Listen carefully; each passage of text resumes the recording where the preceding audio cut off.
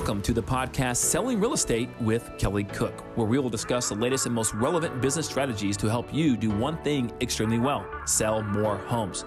We'll discuss everything from business planning to lead generation and conversion to past client customer service and everything in between. Join us for authentic conversations and nuts and bolts takeaways you can implement into your business today. And now, Selling Real Estate with Kelly Cook. Hello, everybody, and welcome back. It is another great day here at Selling Real Estate with Kelly Cook podcast. Don't even have to ask him. You already know the answer.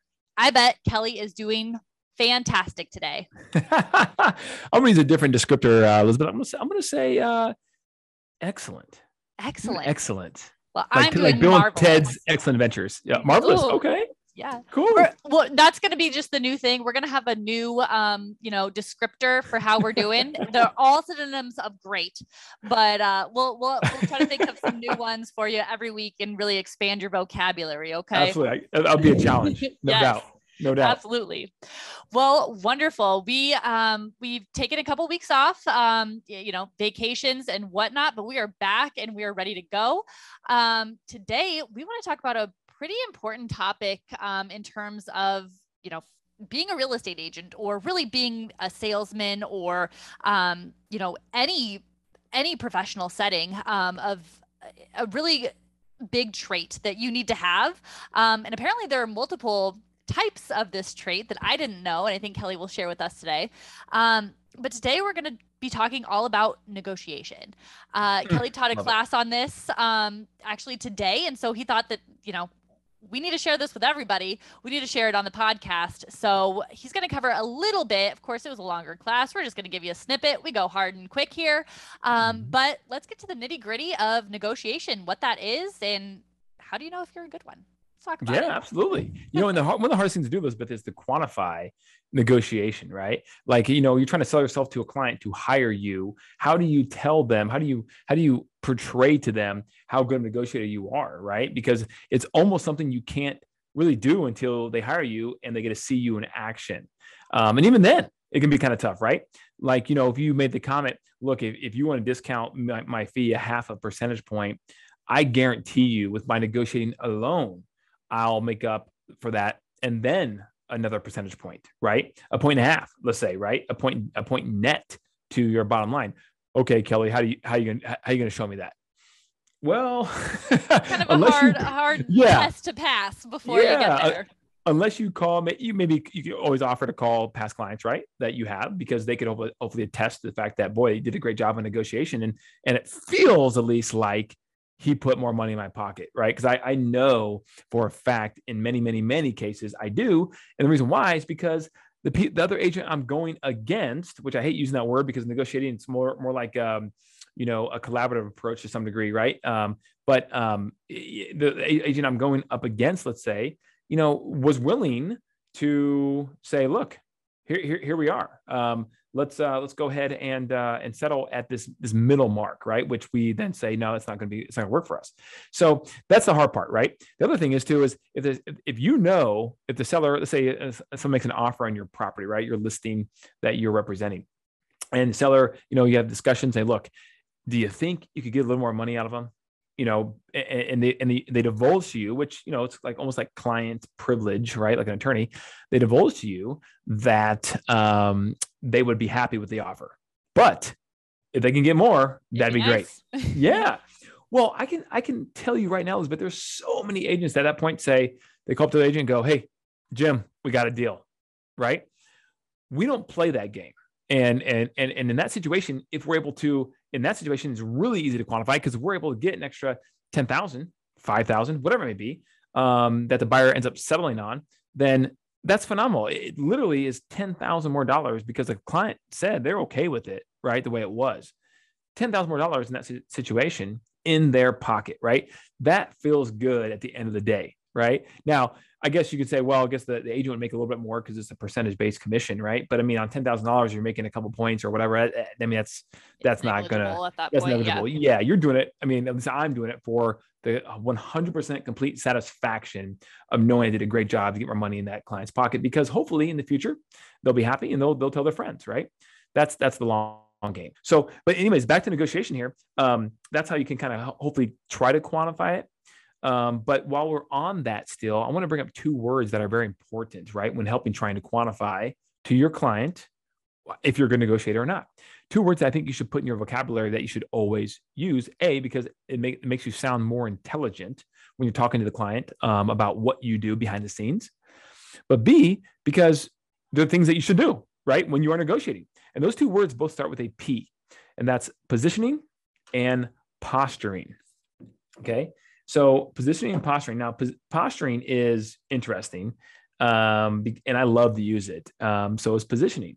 Now, from a positioning standpoint, let me just give you a definition of that. I got it written down here because I thought it was just good to just give you the definition, not legally, but on theory based. And that is this.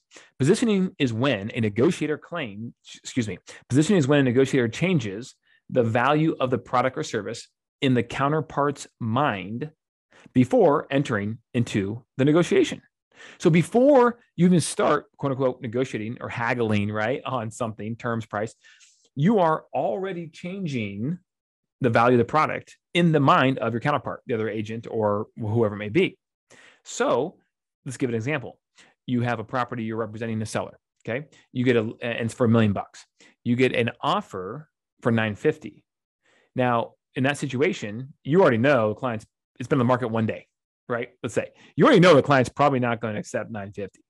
And maybe $950 even is not a bad offer, let's say, because maybe we're shooting high, right? At $1 million. Well, in that situation, before you even call the seller, knowing most likely what he's going to say or she's going to say, is you position your client's best interest to the other party or counterpart right away by saying something maybe like this. Hey, Susie, thank you very much for that offer on our listing. Really appreciate it. I just want to let you know that the client probably is not going to take this offer. We've had many conversations, obviously leading up to the listing of this property, as you can imagine. And this just not nowhere remotely fits the picture of what he's looking to accomplish here, right? In terms of the goal of selling his house.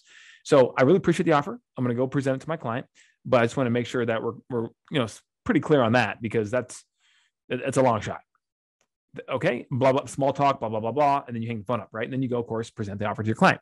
Now, in that situation, what you've done is you just positioned the counterpart's mindset that, hey, don't expect much here at all, right? You're kind of shutting the door right now, right? We're going to work with you, and we're going to try to make this thing work if we possibly can at all, but really don't really expect much to happen here, right? That's the key here to positioning. Now, on posturing, you're basically coming from posturing. The difference there is you're coming from a position of a little more leverage. The difference being, let's say that $1 million, in the same example, $1 million all day long is in the wheelhouse of market value, right? The average person would sit there and go, yep, that's worth $1 million. Okay. And you'll be on the market for one day or two or whatever, just it's been pretty short. Well, in that situation, you get that same offer for $950. You're basically saying, you know what? Thank you very much, but we don't have any other offers, right? Oh, you don't? No, I don't, but we're still not going to accept your offer. We really appreciate it. Have a nice day. And we wish you the best of luck on your endeavors of buying a house. The difference there is you're posturing because you know that the leverage is on your side. The market is good for a seller. You price it appropriately and you got an offer that's low. Now, you don't have anything else that it's not like you're not using leverage of you have a competing offer in this situation, but you're posturing because you're going to play the odds. You're not going to accept something just because, right? Yeah. You have market data to back it up. Whereas positioning, you haven't even presented the offer to the client. You're just letting them know right now, hey, look, don't expect too much because you're closing the door right now because it's just not in the realm of what they're looking for, whatever it is. Okay. Those are two things you want to talk about. Those are two things you want to do when you are negotiating on behalf of your client. If you want to, in my humble opinion, negotiate successfully. All right. So I want to point those out right away. Okay. Now there's 3 different types of negotiators. All right. And we're going to go speed version of all this, right? Assertive, analyst, and accommodator. Assertive, analyst, and accommodator. The number one mistake you can make right now is to assume that everyone else has the same negotiating style as you do, because that's not going to work. It most likely will not, right? In your favor. So According to a study, 64% of all successful negotiations come through the negotiation type of the accommodator, believe it or not. Weird, I was gonna right? say the aggressor, or The assertive? assertive, not Yeah. the aggressor. That's Yeah. probably the wrong.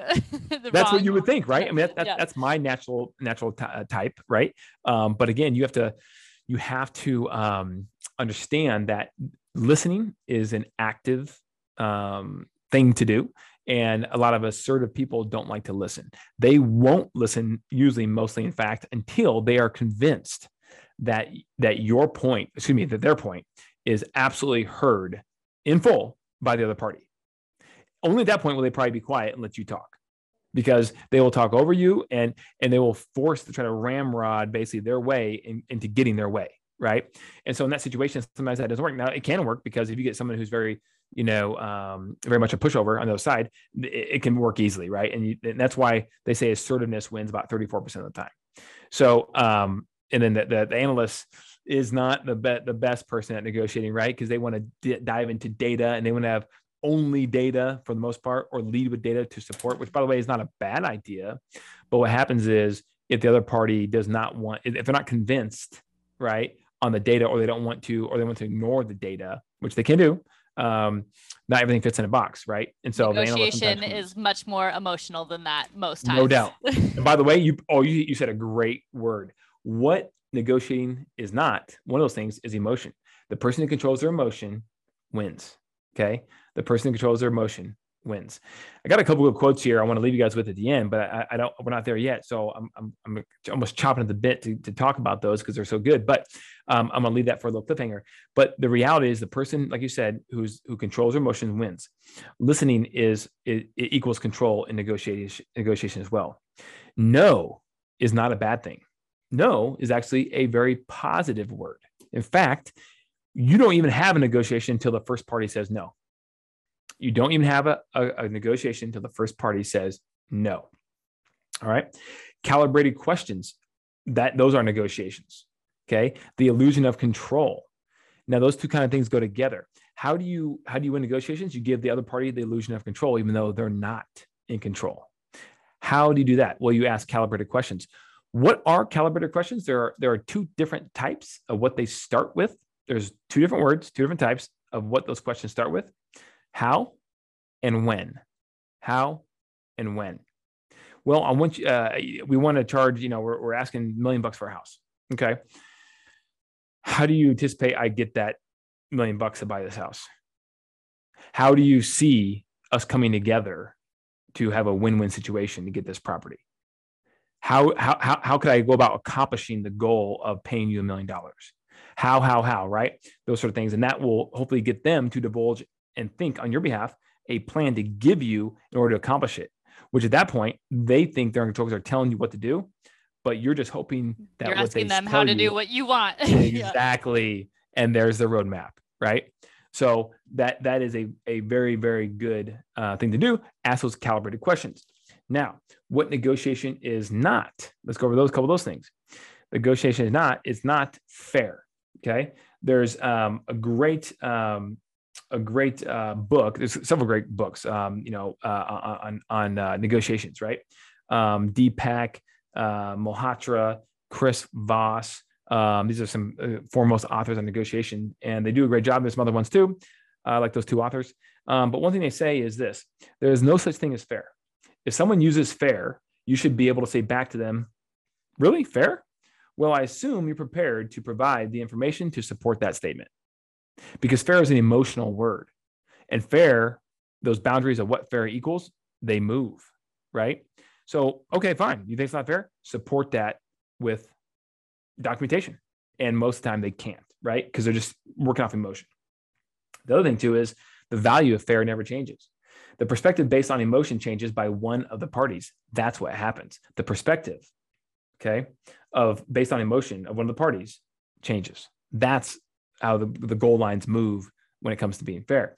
So they gave a great example, which I love this example, right? Robin Williams, we all know who he is. He was a famous actor, right? We created this famous Disney movie, okay?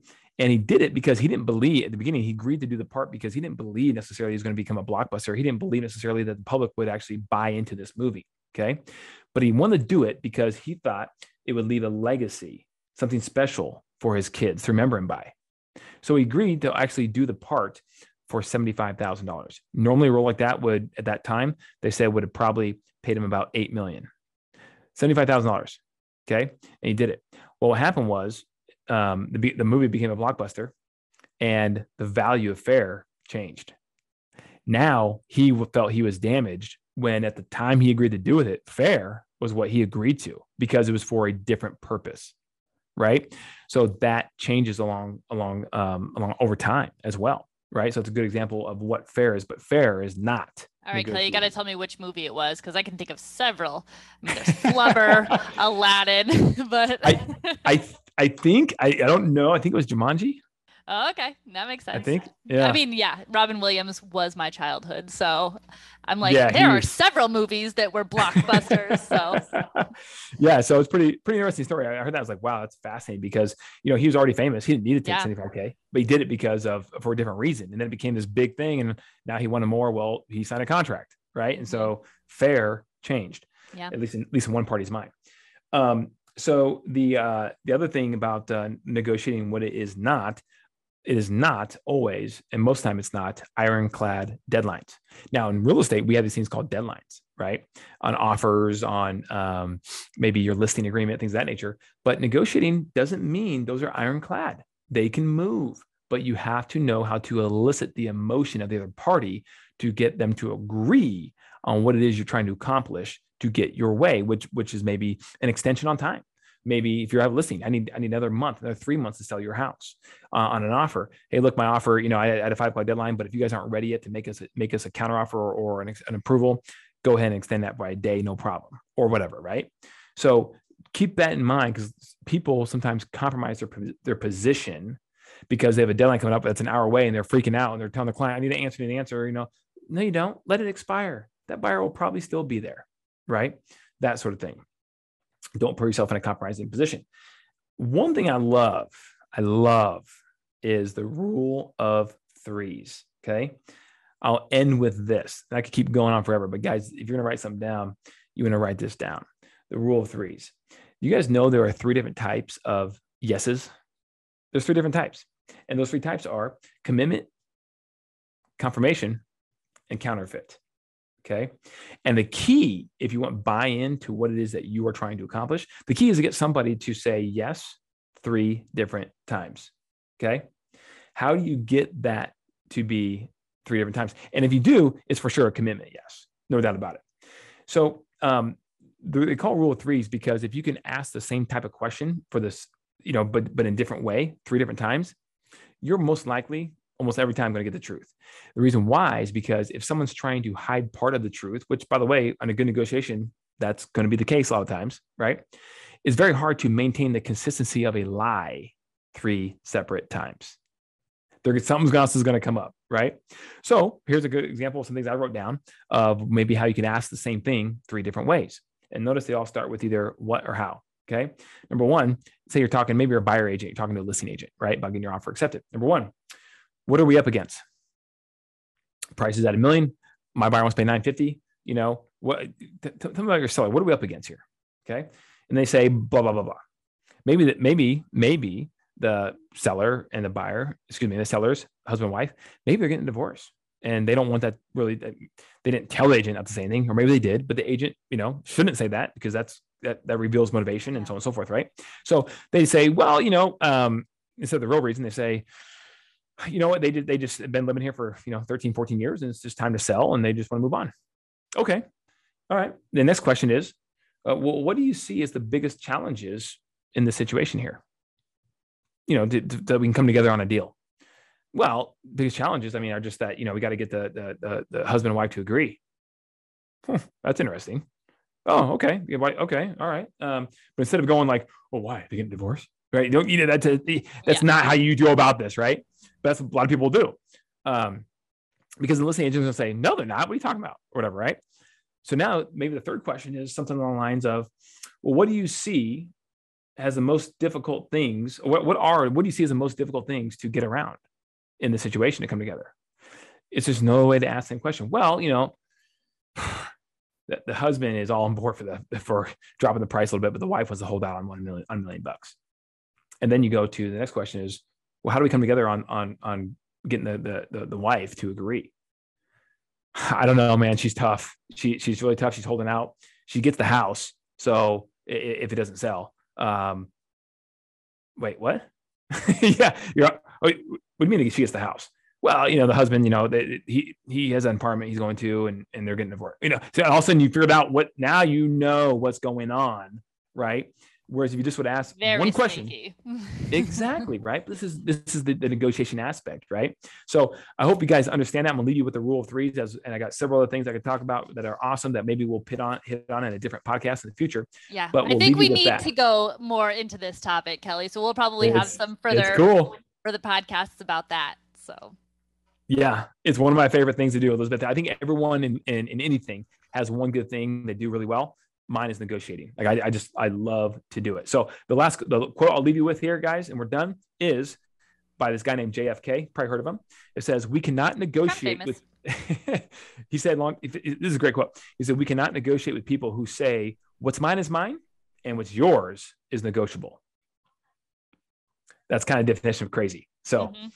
That's gonna be a hard one to negotiate with. Maybe you just move on to the next one, or you just have to hunker down on some of these techniques. Yeah, absolutely. Well, thank you, Kelly. That was wonderful. I learned a lot. I hope you guys all did too. And if you want to negotiate your way to building a team, I try to make that segue really smooth. It kind of works. But please head on over to buildyourrealestateteam.com, where Kelly has put down all of his knowledge, all of his experience into simple modules for you so that you can get started on building your real estate team. And we will see you guys next week. I think we have a guest scheduled, so please join us, and we'll see you next time. Bye, Kelly. See you, Elizabeth. See you guys.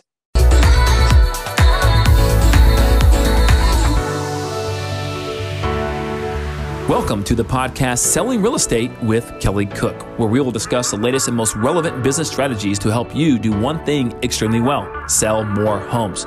We'll discuss everything from business planning to lead generation and conversion to past client customer service and everything in between. Join us for authentic conversations and nuts and bolts takeaways you can implement into your business today. And now, Selling Real Estate with Kelly Cook.